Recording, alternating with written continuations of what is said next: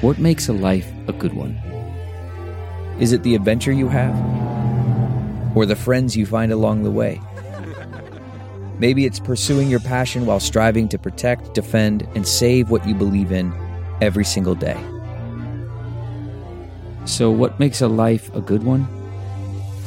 In the Coast Guard, we think it's all of the above and more. But you'll have to find out for yourself. Visit gocoastguard.com to learn more. Okay, picture this. It's Friday afternoon when a thought hits you. I can spend another weekend doing the same old whatever, or I can hop into my all-new Hyundai Santa Fe and hit the road. With available H-Track all-wheel drive and 3-row seating, my whole family can head deep into the wild. Conquer the weekend in the all-new Hyundai Santa Fe. Visit HyundaiUSA.com or call 562-314-4603 for more details. Hyundai, there's joy in every journey. CarMax is putting peace of mind back in car shopping by putting you in the driver's seat to find a ride that's right for you. Because at CarMax, we believe you shouldn't just settle for a car. You should love your car. That's why every car we sell is CarMax certified quality, so you can be sure with upfront pricing that's the same for every customer. So don't settle. Find love at first drive and start shopping now at CarMax.com. CarMax, the way car buying should be. From the Jill Schwartz Memorial Library in the wilds of Connecticut, this is Obscure, the podcast in which I read Jude the Obscure out loud and comment on it as I go. I am your host, your reader. I like to think I'm your friend, Michael Ian Black. God damn it.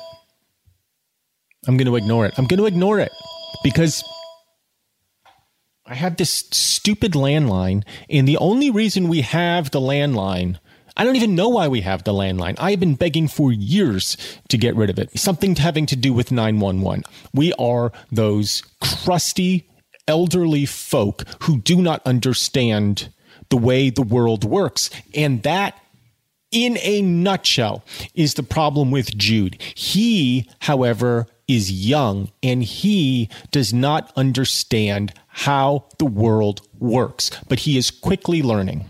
He is quickly learning his naivete is falling away from him like snakeskin after a winter. And in fact, it is winter in Wessex, the fictional county. It is winter there. Snow is on the ground. And Arabella and he have scheduled a pig killing. They've been raising this pig, right? And the pig is all things carnal, all things sensual. In a sense, it's also the baby that she pretended to have in her tum-tum. And now it is time to kill the pig, and the pig killer has not shown up. The butcher has not come because of the light dusting of snow, and Arabella thinks maybe he's drunk. So she's saying, you do it, Jude. You kill the pig. And Jude's saying, fine. And so Jude, when we last left, he said, I'll do it, since it must be done. He went out to the sty, shoveled away the snow for the space of a couple yards or more, and placed the stool in front with the knives and ropes at hand. A robin peered down at the preparations from the nearest tree, and not liking the sinister look of the scene, flew away, though hungry. By this time, Arabella had joined her husband, and Jude, rope in hand, got into the sty and noosed the affrighted animal, who, beginning with a squeak of surprise, rose to repeated cries of rage. Yeah, I would think so. They've been raising this pig since it was a piggy-a-lit, and now they've been starving it for the last couple days to clear its intestines of shit for when the slaughter comes, and the animal has now become surprised, and there is rage, and Arabella opened the sty door, and together they hoisted the victim onto the stool, legs upward, and while Jude held him, Arabella bound him down, looping the cords over his legs to keep him from struggling. The animal's note changed its quality. It was not now rage, but the cry of despair, long drawn, slow, and hopeless. Upon my soul, I would sooner have gone without the pig than have had this to do, said Jude. A creature I have fed with my own hands. Don't be such a tender-hearted fool. There's the sticking knife, the one with the point. Now, whatever you do, don't stick in too deep. I'll stick him effectually so as to make short work of it. That's the chief thing. Oh, meanwhile, they're talking about how the pig is on its back going, Jesus. The pig is basically waiting to be slaughtered, and they're arguing, they're bickering, about how to do it. Just don't be such a fool. I'll do it already. And the pig's going, the pig's miserable. You must not, she cried. The meat must be well bled, and to do that, he must die slow. Oh, my God. Oh. I mean, she isn't content to kill the pig quickly. It must die slow. And the pig, of course, is Jude himself. We shall lose a shilling a score if the meat is red and bloody. Just touch the vein, that's all. I was brought up to it, and I know every good butcher keeps on bleeding long. He ought to be 8 or 10 minutes dying at least. He shall not be half a minute if I can help it, however the meat may look, said Jude determinedly. So he's standing up for himself to Arabella finally. When it's a question of his own heart, he cannot stand up to her. But when it is the heart of another living creature, he finds his spine, scraping the bristles from the pig's upturned throat as he had seen the butchers do. He slit the fat, then plunged in the knife with all his might. Ah, damn it all, she cried. That ever I should say it. You've overstucken, and I telling you all the time. Do be quiet, Arabella, and have a little pity on the creature. Hold up the pail to catch the blood and don't talk. I mean, my wife and I were just on vacation, and we took the kids to France. And we had our share of pork in France. That is certainly true.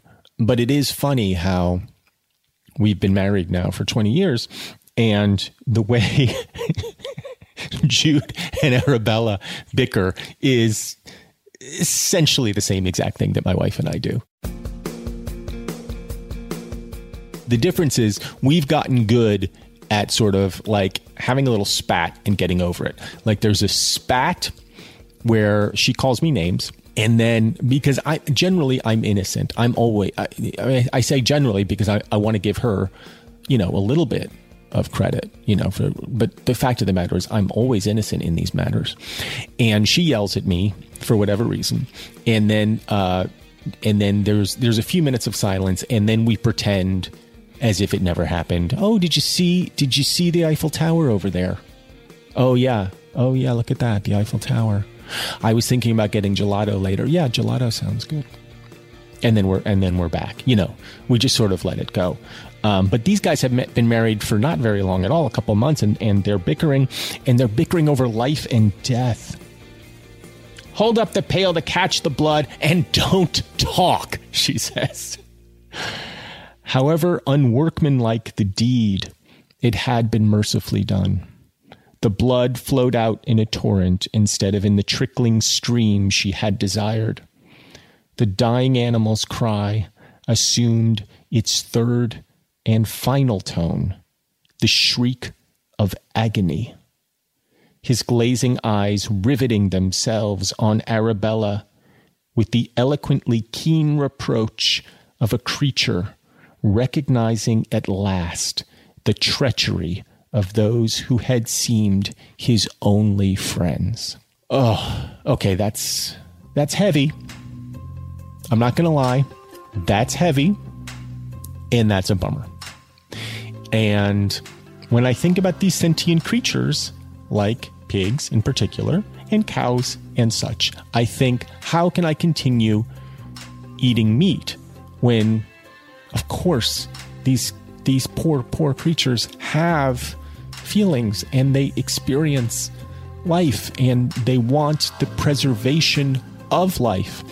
And then I think, but hamburgers taste so good. And so that is why I prefer the cold, clinical grocery store aisle to getting my meat as opposed to stalking a creature and killing it in the hunt. Now, those advocates of hunting would point to my own squeamishness and fear and say that is a problem. And to them, I would say, I agree. Megan, stop that, said Arabella. Such a noise will bring somebody or other up here, and I don't want people to know we're doing it ourselves. I don't know why that would matter. Picking up the knife from the ground whereon Jude had flung it, she slipped it into the gash and slit the windpipe. The pig was instantly silent, his dying breath coming through the hole. That's better, she said. She's the worst. She is the absolute worst. I mean, I get it. She grew up a pig farmer. I mean, this is business to her. But my God, she's just heartless. It's a hateful business, said he. Pigs must be killed. So this is the opposite of Animal Farm, which will come some years later when pigs are to be preserved and risen above all the other animals. In Thomas Hardy's case, pre-Orwell, pigs must be killed. The animal heaved in a final convulsion, thank God, and despite the rope, kicked out with all his last strength. A tablespoon of black clot came forth, the trickling of red blood having ceased for some seconds. That's it. Now he'll go, said she. Artful creatures, they always keep back a drop like that as long as they can. She's saying, she's blaming this pig. She's going, oh, pigs, you slit their throats and they always hold back just a little bit of blood just to be dicks. That's what she's saying. The last plunge had come so unexpectedly as to make Jude stagger, and in recovering himself, he kicked over the vessel in which the blood had been caught. There, she cried, thoroughly in a passion. Now I can't make any black pot. That's a waste all through you. Jude put the pail upright, but only about a third of the whole steaming liquid was left in it, the main part being splashed over the snow and forming a dismal, sordid, ugly spectacle. To those who saw it as other than an ordinary obtaining of meat, the lips and nostrils of the animal turned livid, then white, and the muscles of his limbs relaxed. Thank God, Jude said. He's dead. What's God got to do with such a messy job as a pig killing, I should like to know, she said scornfully. Poor folks must live. I know, he said. I don't scold you. Suddenly they became aware of a voice at hand. Well done, young married folk. I couldn't have carried out it much better myself. Cuss me if I could. The voice, which was husky. I don't know if I made it husky. Let me see if I can make it husky. Well done, young married folk. That's husky. I couldn't have carried it out much better myself. Cuss me if I could. That was very good. That's a very good reading of Mr. Challow, who I think it is. The voice, which was husky, came from the garden gate, and looking up from the scene of slaughter, they saw the burly form of Mr. Challow leaning over the gate, critically surveying their performance. "'Tis well for 'ee to stand there and glean," said Arabella. "Owing to your being late, the meat is bloodied and half spoiled. 'Twon't fetch so much by a shilling a score." Challow expressed his contrition. "You should have waited a bit," he said, shaking his head, "and not have done this, in the delicate state, too, that you be in at present, ma'am. The risking yourself too much." "You needn't be concerned about that," said Arabella, laughing. Jude, too, laughed. but there was a strong flavor of bitterness in his amusement. Challow made up for his neglect of the killing by zeal in the scalding and scraping. Jude felt dissatisfied with himself as a man at what he had done, though aware of his lack of common sense, and that the deed would have amounted to the same thing if carried out by deputy. The white snow, stained with the blood of his fellow mortal, bore an illogical look to him as a lover of justice, not to say a Christian. As a lover of Christian, and then again, not to say a Christian. But he could not see how the matter was to be mended. No doubt he was, as his wife had called him, a tender-hearted fool. It's interesting. Jude is now coming to question his own compassion as a lover of justice and as a Christian. First, he abandoned the books themselves that he was studying with to go to Christminster and become the Pope, which, that's kind of what he wanted. He wanted to be a bishop. Maybe, he didn't dare dream be a bishop or a cardinal, but let's just say he wanted to be the Pope. And so he was going to go to Christminster and get all popatized. And he abandoned the book learning for her. And now, perhaps, we're starting to see the first inklings, perhaps, I don't know, of him even coming to doubt Christianity itself. As a lover of justice, not to say a Christian, he could not see how the matter was to be mended. We watched The Handmaid's Tale last night, episode 4, season 2. And, of Fred. If you haven't seen it, maybe I won't do any spoilers here. But the main chick in it is, it's this dystopian society where there's ladies who are made essentially to be bred like pigs, not for the purposes of slaughter, but to carry babies. For people who can't have them, and Elizabeth Moss is one of those, and she has rebelled against this. And then in last night's episode, she blames herself for some circumstances over which she did indeed have some control. And almost in repentance now, or fully in repentance, she has now not turned her back on the religion that she has been rebelling against, that is the dominant, all-powerful religion in this town, but she is now embracing it as a form of repentance. And now we're seeing kind of the opposite thing, maybe starting to happen with Jude. I don't know.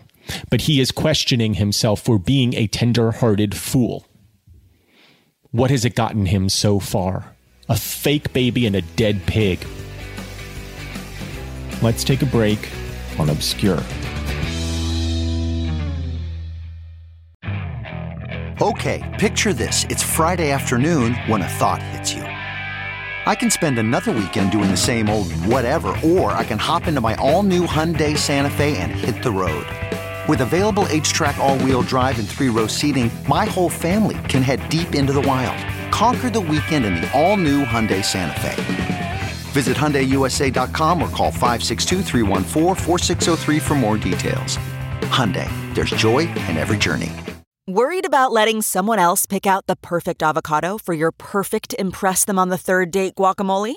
Well, good thing Instacart shoppers are as picky as you are. They find ripe avocados like it's their guac on the line. They are milk expiration date detectives. They bag eggs like the 12 precious pieces of cargo they are. So let Instacart shoppers overthink your groceries so that you can overthink what you'll wear on that third date. Download the Instacart app today to get free delivery on your first 3 orders, while supplies last. Minimum $10 per order. Additional terms apply. Welcome to Fail Better, David Duchovny's new podcast with Lemonada Media. On Fail Better, David, who has experienced both low and high-profile failures throughout his life, explores the vast world of failure. how it holds us back, propels us forward, and ultimately shapes our lives. Each week he'll chat with guests like Ben Stiller, Bette Midler, and more about how our perceived failures have actually been our biggest catalysts for growth, revelation, and even healing. Through these conversations, he hopes listeners can learn how to embrace the opportunity of failure and fail better together. Fail Better is out now wherever you get your podcasts. Friends, things don't look so good right now for Jude and Arabella, and when we look back at their relationship so far, it's clear that they both got distracted, made poor decisions, which led to what we now see are some bad mistakes. God, how I wish they had both been sleeping on a Leesa mattress.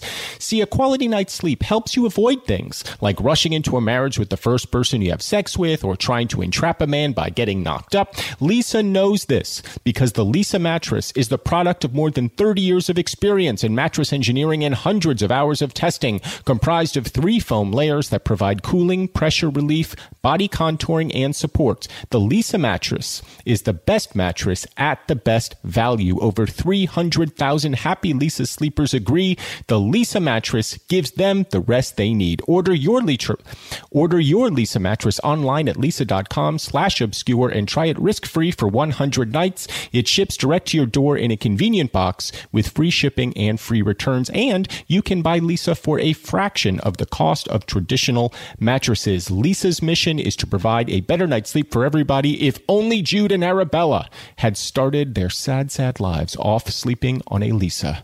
Jude would probably be teaching at the University of Christminster, and Arabella might be the President of the United States of America.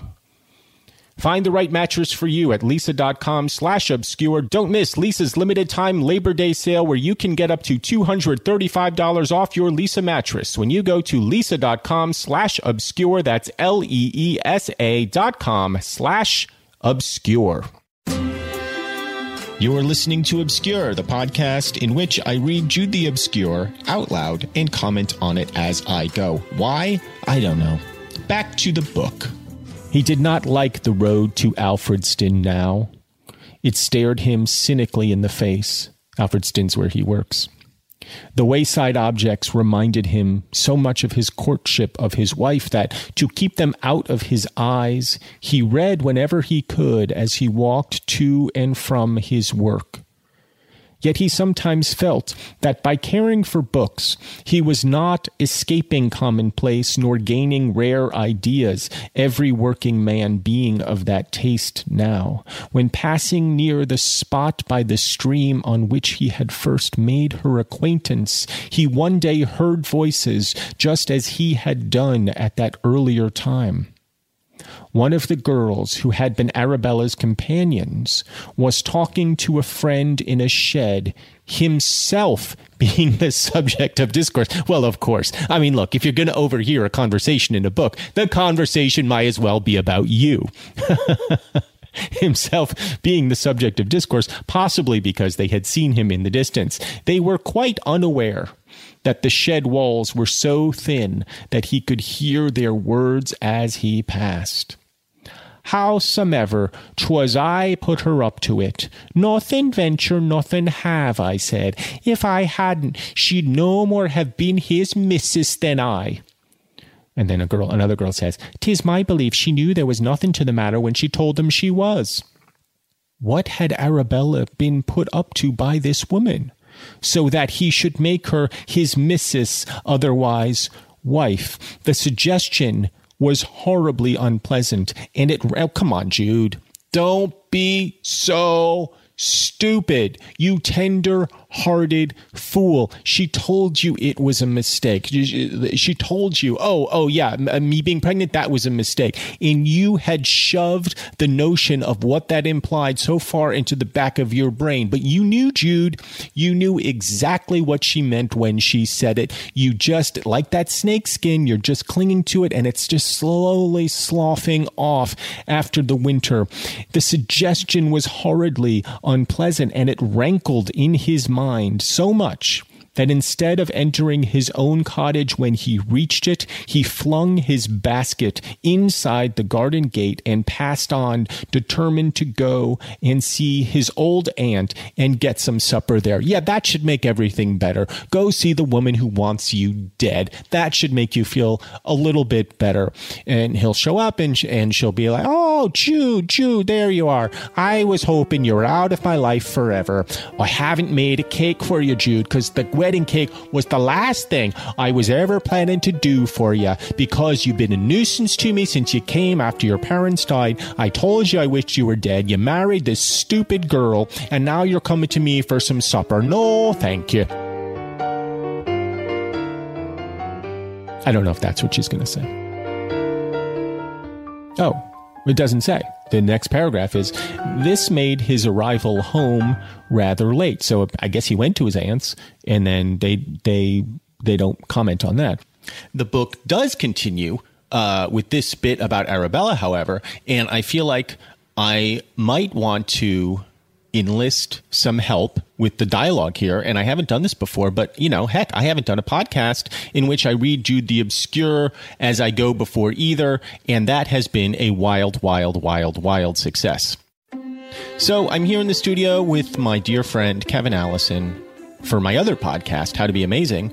And you might know Kevin as the host of the Risk podcast. He's my dear friend. I met him when we were both teenagers, working on the sketch comedy troupe The State, and, we ended up being podcasters. Hi, Kevin. Hello. We're going to do a little dialogue. Kevin, will you read the part of Arabella? Yes. And I will read the narrator, and I will read Jude. So right now, basically, Jude and Arabella are married. They've just killed a pig, which it has come to symbolize essentially the pig is their marriage. Their marriage is falling apart. It's a disaster.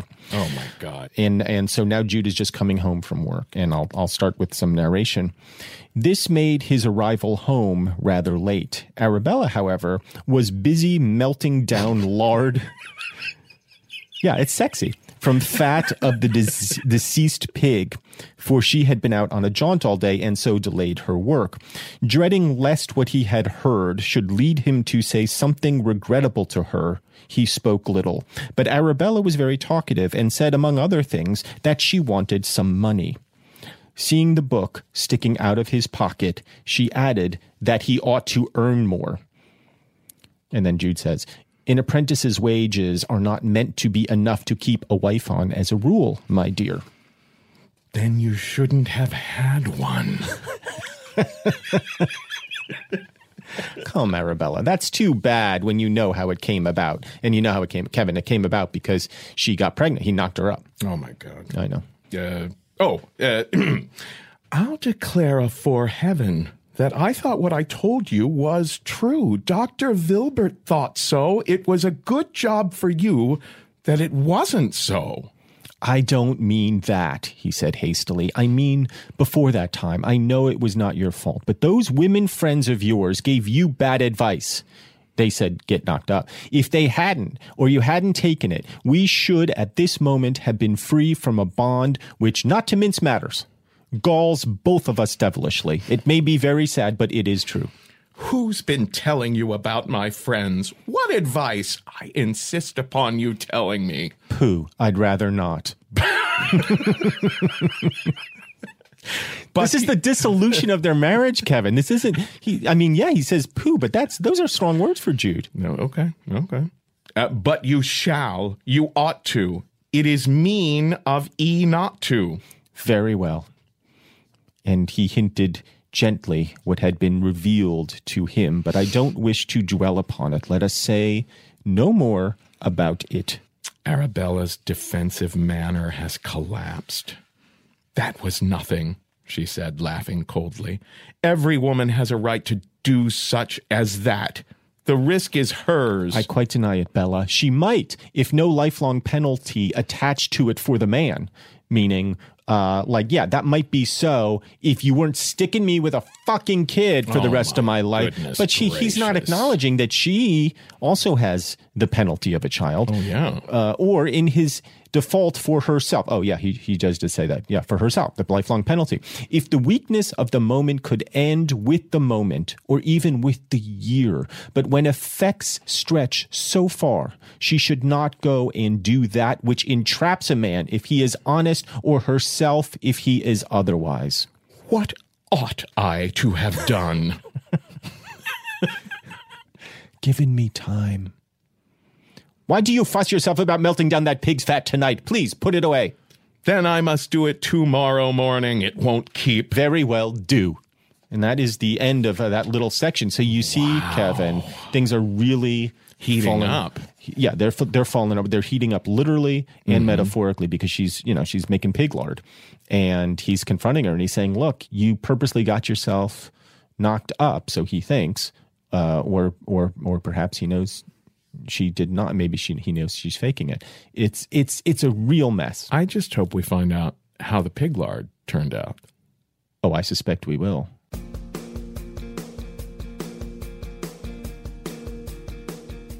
Well, Kevin, thank you so much. That was very helpful. I really think it added a whole new dimension to the reading for people. Yeah, thank you so much. Kevin Allison, dear listeners, will be back in a moment on Obscure.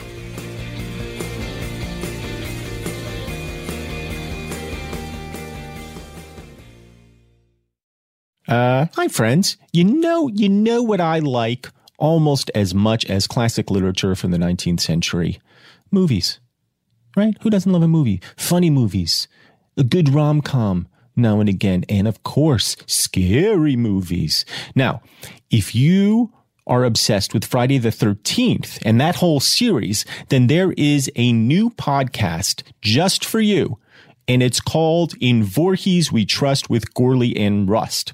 In this series, Matt Gourley, who you probably know from Super Ego and Drunk History, and Paul Rust from Love on Netflix, will watch all 12 films in the Friday the 13th horror franchise. Guys, I didn't even know there were 12 films. And even just reading this ad, it's making me want to listen to all of them, and then in the hopes that there will be a 13th, so that there can be a Friday the 13th titled movie.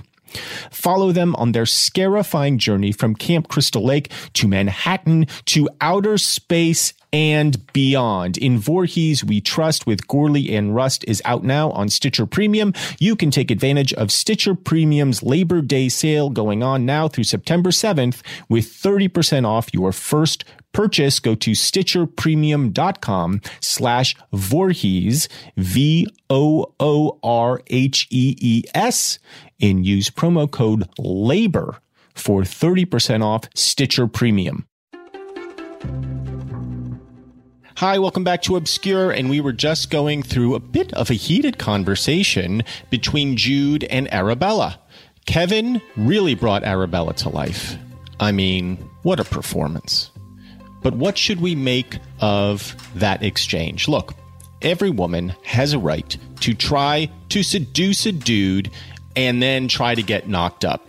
Because if he marries her, great. But if he doesn't, like, she's stuck with this baby. But it doesn't occur to her that the better course of action might be to just be honest and be responsible and not try to trick somebody, but to just have the course of human events unfold as they will. Now, in Arabella's defense, and I know almost nothing, as you know, I have claimed to be and maintained that I am a legitimate idiot. But what I know about 19th century literature, in particular women from that time period, is they have very few prospects themselves, right? I mean, what are they going to do? She's a pig farmer. She's got nothing. She is fighting for survival in the same way that he was fighting for and continues to fight for survival. His plan was to read up and go to Christminster. But what is she going to do? She can't become a priest. So she's got these Creole parents who are like, Arabella, you gotta mix up some of that gumbo. And that's her only option. Her only option is to use her sex essentially as a weapon. She has to weaponize her vagina to get somebody to marry her. That's what she thinks. There are other ways to do it, of course, which is to meet somebody and actually fall in love and develop a real relationship with him. But that is so risky, because what if she doesn't meet somebody? So she sees Jude walking along the road while she is up to her elbows in pig entrails, and she thinks, well, that's a cute guy. And she throws the pig entrails at him. And then a few months later, they're marrying because she has told him she's knocked up. And she's saying, I have every right to do that. And in a sense, it's hard to argue with her. For her, her obscurity really could be a matter of life and death. If she doesn't get a husband, if she is not able to secure her own position in this world, things could be very dire for her indeed, and she needs the support of a man in Thomas Hardy's England. So we can all agree that she's a terrible human being, but when we look at it from the other side, maybe we go, well, at least we understand her motivation. But why does she have to be such a bee about it? And with that, we've reached the end of chapter 10. It's a curious place to end. Just kind of arguing about pig fat. Jude and Arabella are both living in a kind of dark purgatory out in the boonies with the blood of the dead pig still splattered in the snow. What comes next? They are childless. The phone is ringing, which is how we began. And so it will be how we end. What will happen? Who will call out to Jude? You see what I'm doing? I'm incorporating. Who will call out to Jude? Will his Christian faith be further tested? What will they do with the lard? What's next for Jude and Arabella? Find out next time on another exciting episode of Obscure. My name is Michael Ian Black, your reader, your host, and of course, your friend. Until next time, adieu. Obscure is brought to you by Earwolf. To subscribe and get more information, visit our show page at earwolf.com. If you like what you've heard, please write us a review on Apple Podcasts, and you can talk to us at obscurewithmichaelianblack@gmail.com. Obscure is produced by Jennifer Brennan, Mary Shimkin, and Robin Lynn, who also mixed and edited today's show with music composed by Craig Wedren. Special thanks to everyone at Earwolf, especially Chris Bannon, Colin Anderson, and the Earwolf engineer team of Brett Morris, Sam Kiefer, and Ryan Connor from the wilds of Connecticut. I'm Michael Ian Black.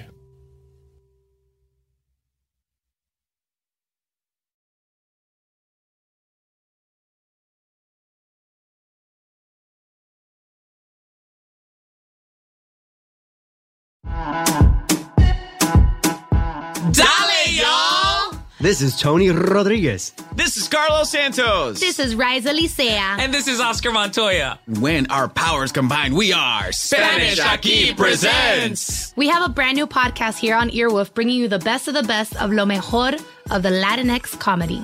Join us every Tuesday as we chat about what's going on in our lives, Latinx culture, and ¿qué es lo que? Lo que nos está picando. Lo que te pica. Don't worry, we'll tell you what that means if you listen. We'll also be joined by a new guest every single week. We'll get to know a little bit more about their lives. Every single week. And then we'll make them sit back and watch us improvise their lives right back to them. Improvisation. Spanish Aquí Presents premieres July 16th. Subscribe now in Stitcher, Apple Podcasts, or wherever you listen. O donde sea. Spanish Aquí Presents.